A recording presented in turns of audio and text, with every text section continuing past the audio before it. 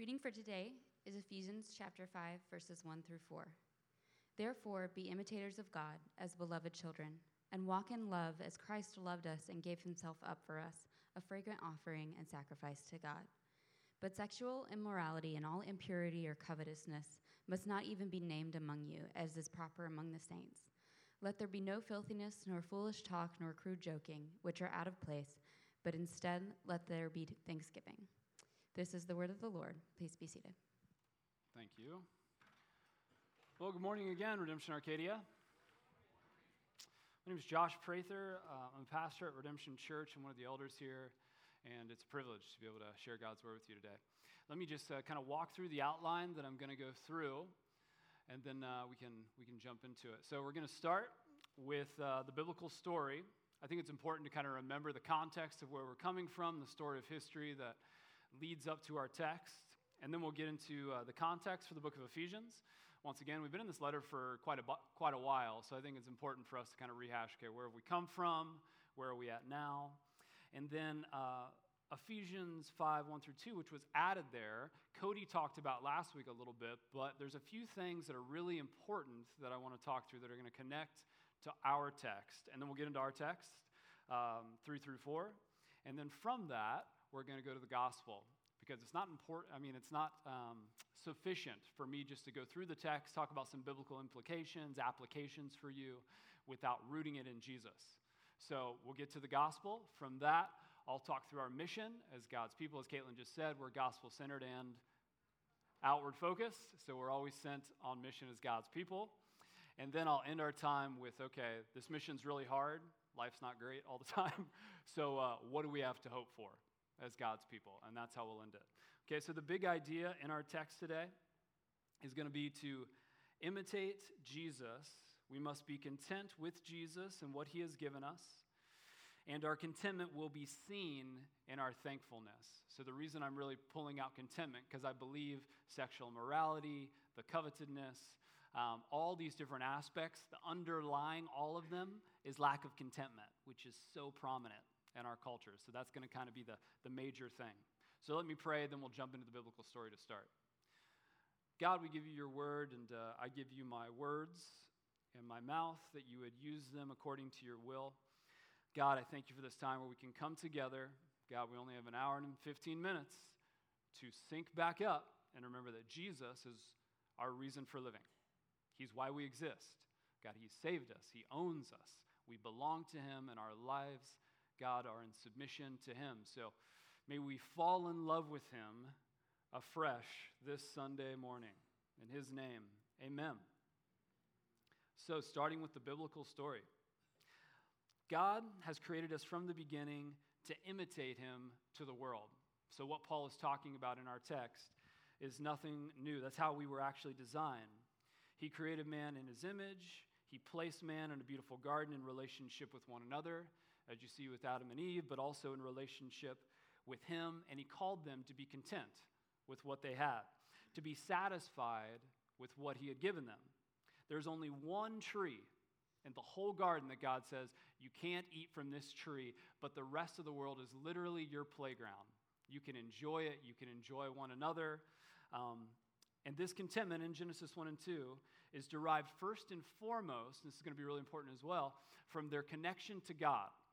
So they are rooted and grounded in their identity as God's people. They're created in his image first and foremost. They belong to him, and that roots them.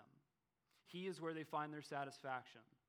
The man and the woman are satisfied with one another and satisfied with what God has provided and satisfied first and foremost with God himself. That's where their satisfaction comes from. However, sin, as we learn in Genesis 4 through 7, is always crouching at the door, and Satan is prowling around like a roaring lion seeking humans to devour. So Satan comes to Adam and Eve, presents them with a better opportunity, and presents them with the opportunity to actually be representations of themselves to the world, to no longer be God's image bearers, but cut God out of the equation and just represent yourself to the world. Turn your heart inward and think about yourself first and foremost, and let that reflect to the whole world. They don't need to be content because they They can only be centered on themselves. This is the vision that God gives. So what do? They take the fruit, they take it, they eat it, and the whole creation is now polluted with sin. And because of this moment, we now live lives that reflect our own broken images to the world and not God's image. Self-actualization now is our center point. Men and women are no longer content with God. They're no longer content with their sexual partner. Sex is going to be a major theme in our topic today because sexual morality is in the passage. No longer content with their sexual partner or lack of sexual partner. And they're certainly not content with what God has given them post-Genesis 3. The inability to be content has made it impossible to really imitate God and reflect His beauty to the world. So from this moment, we actually live more like Al Pacino's character Tony Montana in Scarface than we do his image bearers. Anybody familiar with that film? I'm not recommending you watch it. This isn't a pastoral recommendation. It's intense, But there's this line at the beginning of the film before Tony Montana actually becomes the Tony Montana that a lot of us are familiar with, the drug lord that has millions of dollars. He's in the car with his friend. They're driving down the road, and he looks to his friend, and he says, "I want what's coming to me." And his friend says, "Well, what's coming to you?" And he says, "The whole world and everything in it." That's our hearts. Never content, just like Tony Montana. He's not unique. That's all of us. And we're actually in a culture now that breeds discontentment. But God, in His kindness, decides to restore humans through a man named Abraham. Abraham wasn't special, no more special than any one of us, but he was content with God, or as long as he was content with God and content with what God had given him, he could actually reflect God's image to the world and be a blessing, as Abraham was called in Genesis 12, to be a blessing to all the families of the earth. And it's really important that we remember that it's not Abraham that was special, that it's not Paul that was special, it's not us that's special, it's us rooting ourselves in Jesus, in God, so that He can reflect His beauty to the world. Abraham turns into a great nation that turns into Israel, but sadly, if we know the story, they don't live up to their calling, and they fail in their calling. So 2,000 years ago, Jesus comes as God in the flesh and faithfully imitates God to the world. He submits to His Father. He fulfills the calling. He is content with His Heavenly Father, thankful for the life that God chose for Him, and faithful unto death. By faith in Jesus, we become God's children once again, and we have the privilege of now reflecting God's beauty to the world. And this is our call today, to reflect Jesus to the world, to live with contentment in our relationships with Him, and seek to be thankful in all things. But we recognize, if you've been a Christian for a while, you recognize this call of contentment, this call of thankfulness is not easy.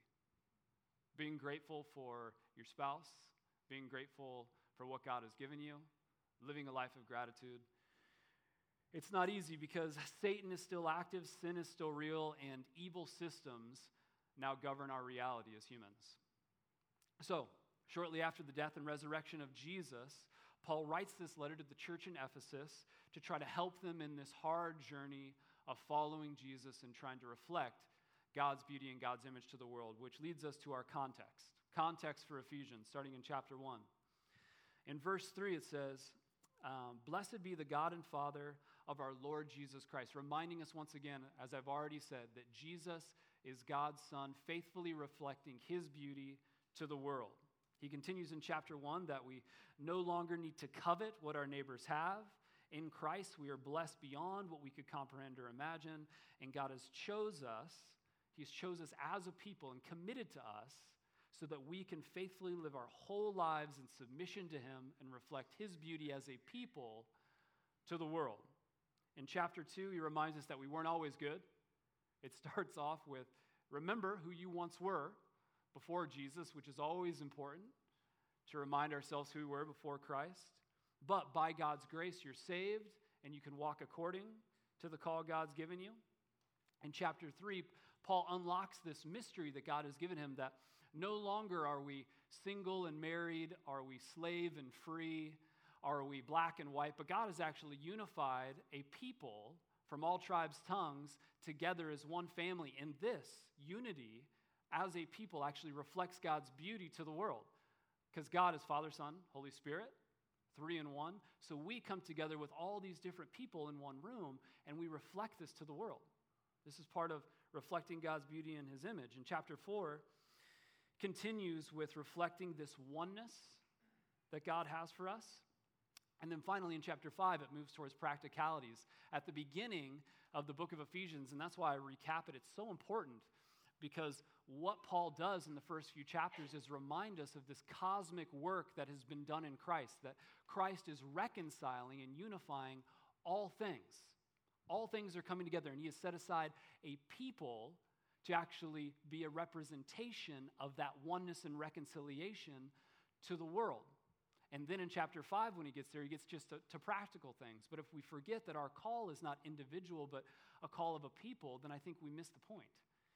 Because there's no other book like Ephesians that focuses so much on the church. And I extend my arms and not say the church, because that's what we want to do. We want to say the church and dice this all up as if we're individuals and not look at ourselves as the church, a family that united as one reflects God's beauty to the entire world. And that's our call. So the context, a little more context, Ephesians 5, 1 through 2, I think is going to be important before we get to our text. So verses 1 through 2.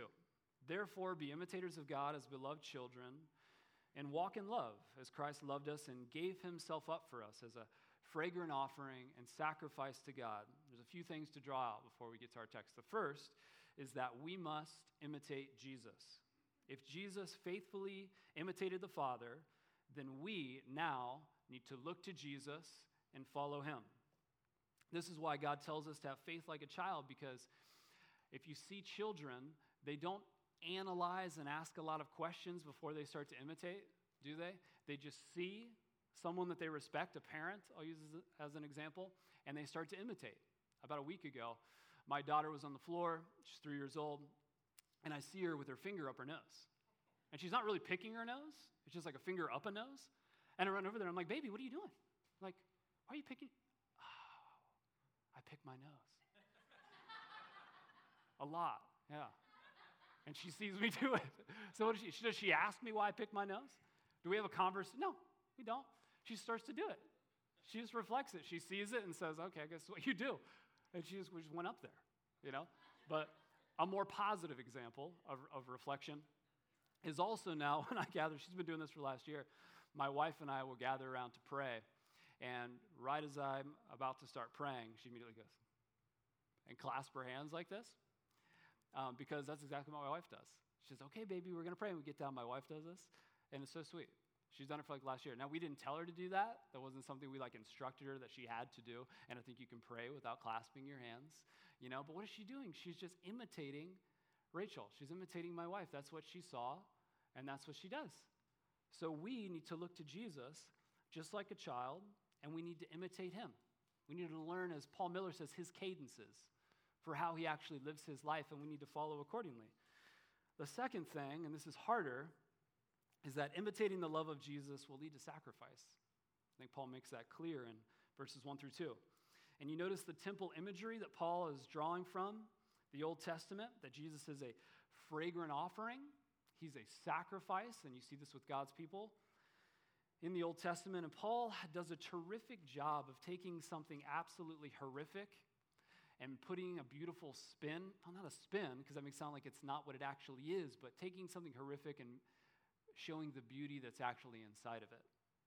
And I don't want to rehash the whole crucifixion story here, but Jesus' death on the cross was not something I would look at as a fragrant offering. I look at a fragrant offering as a candle. I look at a fragrant offering as my wife's essential oil diffuser. You know, that's something that's producing a fragrant offering for me. But when I think about the marred, bloody, naked body of Jesus on the cross, and this is what before Paul launches into our text, this is the background that he gives. You need to walk according to this sacrificial love, fragrant offering, sacrifice pleasing to God, and this is the sacrifice. It says in Isaiah 53:14, speaking of Jesus, just as there were many who were appalled at him, his appearance was so disfigured beyond that of any human being, and his form marred beyond human likeness. And this is what it means to imitate the love of God. This is what it means to follow Jesus. So it reminds us, now transitioning our text, that fleeing from sexual immorality, trying to be pure, seeking to be content, and not coveting what our neighbors have, always being rooted to where we find our satisfaction in Jesus and Jesus alone, is not easy. Calling God to rip sin out of our lives is not easy. Trying to walk away from Satan's temptations is not easy. Trying to not live under the evil structures that now govern our society but live under the reign of Christ is not easy. But there's a promise for us, and that's resurrection.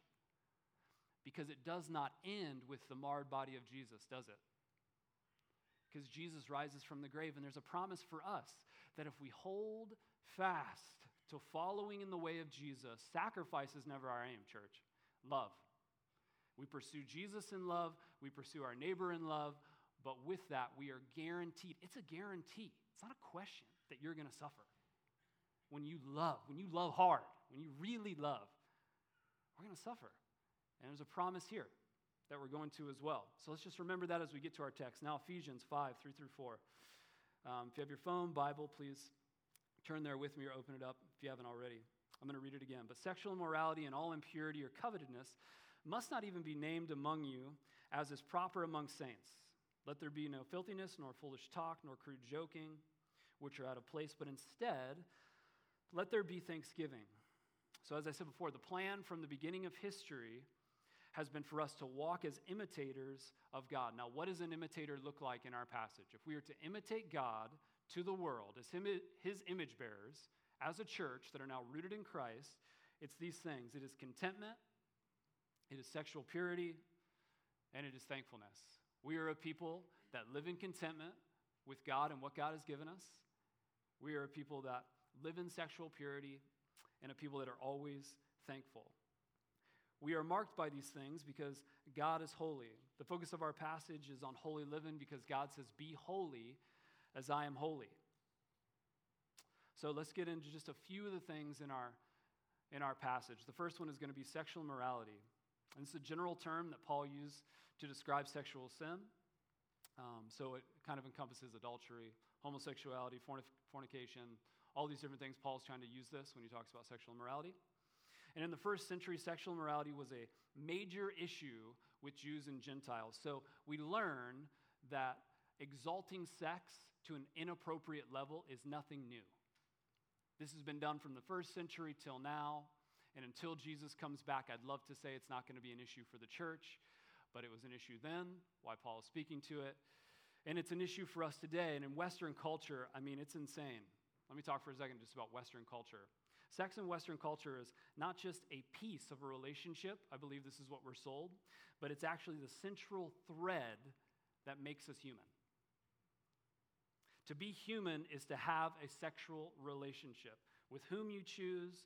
And if you choose someone, let's say in a marriage, that as soon as that marriage stops to fulfill your whole desires, but your sexual desires, then you are within your rights and free to move on as you see fit.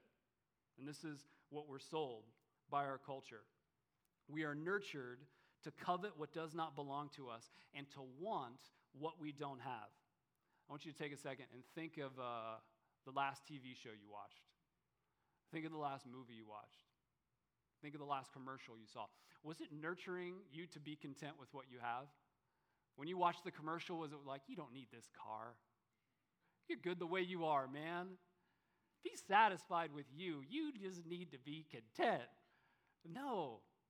We know that's why it's laughable, because everything in our culture is telling us we need more. Don't be satisfied. Don't be content, especially with your sex life. Don't be content. You need more. It is nurtured in us. We treat sex in our culture almost as a human right. To tell someone they should not have sex with anyone whom they choose, whenever they choose, is almost seen as like a crime against their human rights. And this is the sort of vision of sex in Western culture that is 100% focused on self-gratification. And it's evil. It's filled with lust, and it's filled with discontentment, and Jesus is nowhere near it. And I'm not talking about being a prude here as if sex isn't a beautiful gift. It absolutely is. Sex is a beautiful gift. That's not what I'm talking about, but what we're talking about is purity. We're not talking about being a prude, we're talking about being pure. And God calls us to be a holy and a pure people. So here's a few things that I thought of when I thought of, okay, if we're talking about sexual immorality, and this is impure, so what actually is pure sex? And here's a few things. Sex within the context of a marriage. And the reason I put lifelong is because there's still something in our culture that says that adultery is not great, which is where you get like Ashley Madison and these secret websites. But there's nothing in our culture that says you can't go through 5 or 6 wives. You know, as soon as you're discontent, on to the next. Discontent, on to the next, right? So that's why I put lifelong in there in the context of a marriage, heterosexual, and these are the 2 most important ones. And I'm just drawing out things that I think are prominent in our culture. The first is that it's always centered on God and always focused on the other. And nothing, I just can't stress, nothing in our culture is moving you in that direction. You're not going to see one commercial or one show that's going to try to move you towards this contentment where sex is actually a gift and you need to actually love the person on the other side of the equation. It's not just about you, because we live in a system of Western culture that points everything towards individual autonomy and self-gratification. That's what you're sold every single day, is that you need to gratify you in any way that you can. And sex is no different. And that's what we're sold. And sadly, I don't know if we've always given a more promising vision in the church. Now, I hate to critique the church, but I do believe it's helpful some ways, so I'm going to. But I think it's important for us to look at a few things, and I really want to speak to men here for just a moment. Because when I think of sexual immorality, maybe this is just me being a man, being a husband, being a father, there's a weight. There's a weight that I feel in this, especially for men. And I just did a quick Google search. 75% of men are the ones that actually struggle with pornography when you think of women and men. So this conversation of sexual morality, I think, is so important for men to hear, really hard for men to hear. So first, I want to talk to married men. And I'll just say this: be thankful and content for the wife that God's given you. And contentment almost makes it sound like, I need to be content. You need to be grateful that a woman actually decided to spend the rest of her life with you. There's a woman out there that said, you need to be grateful for it. You need to be content with it. And the problem with sexual morality in the context of a marriage is it pollutes the entire marriage. You think you can compartmentalize, and I'm looking at men that I know are watching pornography. You think you can compartmentalize it, and you can't. It pollutes the whole marriage. It pollutes your whole life. You can't. You can't compartmentalize it. Discontentment and desire, is so nurtured by our culture, and it's so hard to overcome. But as men who love Jesus, are committed to a wife, we strive every day to look at our wives, be content, and to be grateful. And keep your pants on. Unless your wife's in the room, keep your pants on. That's just like a simple, I think that's helpful. Simple, it's easy to remember, keep your pants on. All right. Second, I want to take a second and talk to singles, okay? Married men, now singles, because usually in the context of marriage and family and singleness, they're kind of left out of the conversation. So singles. I'm going to address 2 things here, and once again, you're always trying to read the Bible and connect it with culture. You know, Paul is writing in his context 2,000 years ago-ish, and I'm trying to, what does this mean for our context today? So singles as a whole, but then a subset of that is homosexuality. So I'm going to speak a little bit to the gay community and the conversation that we have right now that I think is important. I can remember a conversation so vividly. I've had this conversation a few times with a guy who was really trying to follow Jesus. He was raised in the church, in a homosexual relationship, never actually been attracted to women his entire life, and he prayed. Prayed that God would take the desire away. If God would only take it away, if God would only take it away. So I'm sitting across from him, and he's a man now, and he's looking at me saying, I'm trying to follow Jesus. I know I shouldn't be in a homosexual relationship, so what you're calling me to is singleness and celibacy, to which I would respond and say yes. That's the call. And that's part of this fragrant offering, this sacrifice. Following Jesus is not easy. And it takes different sacrifice in different forms for different people. But then he looked at me, and this is what hit me. He looked at me and said, so can I not have a family? And I said, well, the church is your family. And he said, yeah. And put his head down. And he didn't say anything after that. I knew exactly what he meant. He said, all the churches I've been to, I'm filling in the gaps, but I've actually had people in the homosexual community tell me this. All the churches I've been to exalt marriage, family, nuclear family, and sex within that to such a level, like, I don't know how I fit in this equation. Can I be a part of this family? If Jesus is really the groom, we are the bride, and we are brothers and sisters in this family. Can I be a part of it? Am I grafted into it? So it's not just a conversation about homosexuality, because not everybody that chooses to be single is saying that they're gay. I don't think that was the case with the Apostle Paul and with Jesus, and they certainly seem to be content and fine with their singleness and lack of sexual relationship. You know?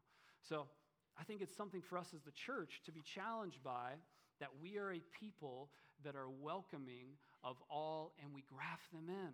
They become family. We're brothers and sisters, and this is supposed to supersede our nuclear family. Once again, so that the culture can look in and they see a glimpse of this beauty and this oneness across singles and across all these other different communities that come together under Christ. Paul continues on and says, I don't want you to be named by these things. And what he's trying to get at is a label that outsiders are going to give you. I don't want you to be labeled as sexually immoral or sexually impure and have filthy talk. God's people must be set apart and holy and marked by purity. Why? Because God is holy, and we need to display his holiness and his beauty to the world. People need to actually taste and see that the Lord is good when they look into this place. It's like, I love a coffee shop down the road called AT Oasis. And it's like if I go to your home and you have a bag of coffee from AT Oasis, I feel like it's just appropriate from Cody's last sermon on coffee. Let's just continue the thread. So, I go into your home, you have a bag of coffee from AT Oasis, and you hand me a mug that says AT Oasis on the mug, and I take a drink, and what I get is Folgers. I've just been defiled. So if you're in here and you drink Folgers or Maxwell House, you can repent. God will forgive you. He will take that can of Folgers, cover it with his blood, and you can be welcomed in to God's family. But you got to come. It's like kind of that, whosoever will, come forward and receive that gift of grace. But we need to be a people who are marked by holiness and purity, so that people look in and they see Jesus and they see his purity reflecting in us. And that wells over, this contentment and this purity centered in Jesus wells over into thanksgiving.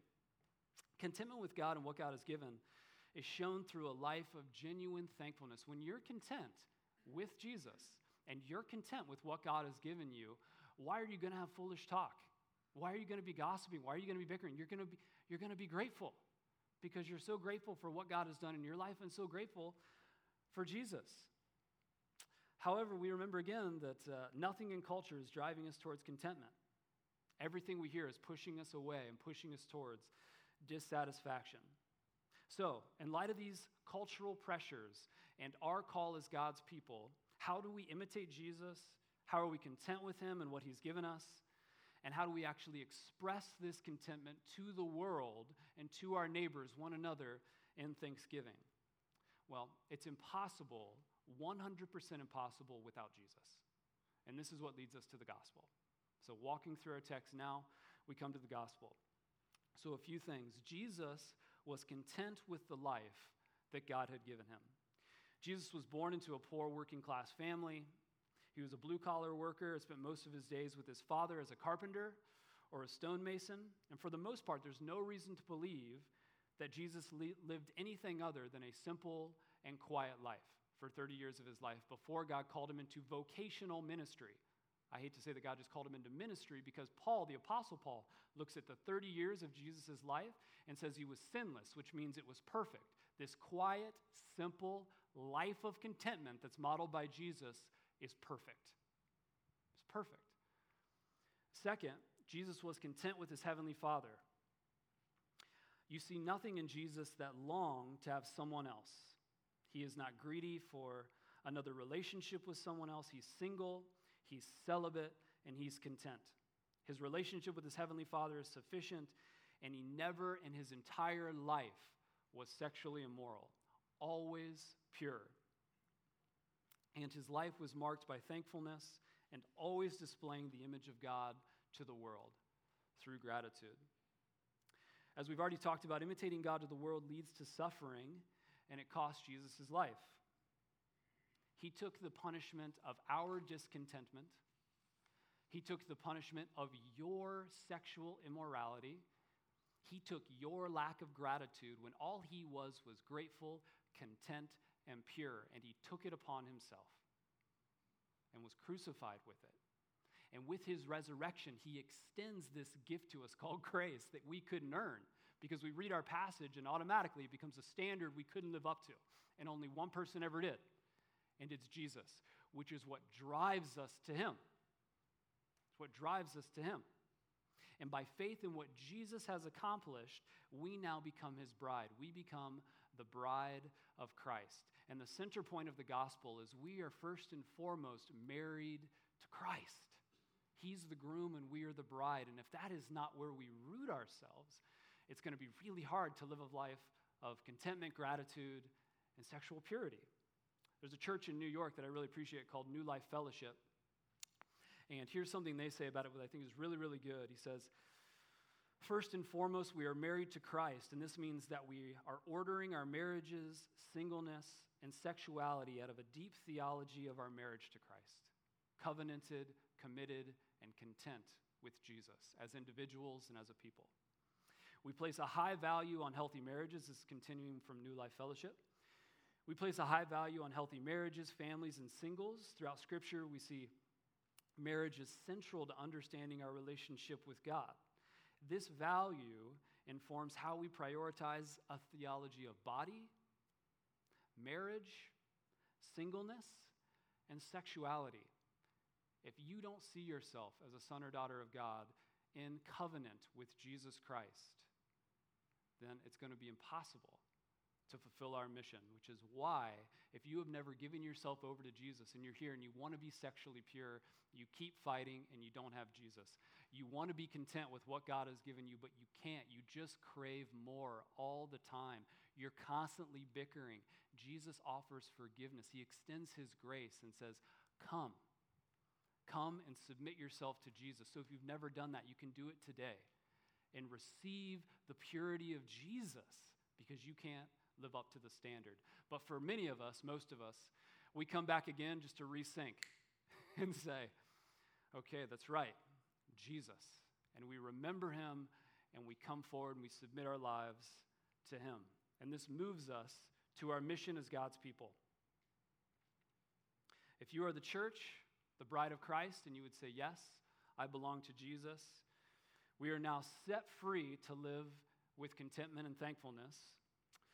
But reflecting God's image to the world is our mission. The world needs to see Jesus, and they need to see it in you. They need to see it in your home. They need to see it in your family. They need to see it in this church. People see this life that we are called to live in us. So what is our calling? Let's just recap it. I've said it so many times, but I'm going to say it one more time. We are a people called to reflect the image of Jesus to the world. And we do this out of understanding our marriage first and foremost to Christ, that we are connected to him.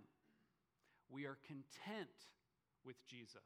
We don't need anything else other than Jesus.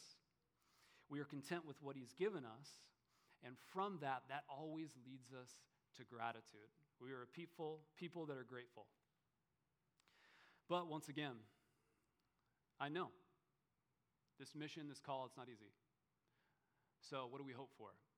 And that's how I want to end, with our hope. So we started at the beginning talking through how we're supposed to, from the very beginning at Genesis 1 and 2, reflect God's image to the world. This is built into our DNA. But We walk away from that, we walk towards ourselves, and then Jesus comes, and he is actually faithful to reflect the image of his Father. He's faithful to be content. He was actually grateful. He was actually pure. So we find our place in him. However, we know that this life of love and generosity towards others, it leads to sacrifice. But God has a promise for us that one day we will no longer struggle with sexual purity. If you're here and you're a married man and you're struggling, you have a promise. If you're here and you're a married woman and your husband is struggling and he's struggling, you have a promise. If you're here and you can't be content, you're always hungering for more, you have a promise. If you're here and you can never actually just be grateful, you're always upset, you're always bitter, you're always angry, and you're verbalizing it to others, you have a promise. If you belong to Jesus, Jesus is coming back. One day, Jesus is going to come back, and it's a day I long for. We will see, as his bride, we will see the groom face to face. Let's pray, and let's long for that day together. Pray with me. Father, we long to see Jesus. God, love is hard. Loving you and loving our neighbor is hard. It is not easy, God, and we desperately need Jesus. So we come in this moment and we give ourselves to him and say, Jesus, please fill us up. We need more of you to be faithful to the call you have given us. Amen. So now we come to a time of response.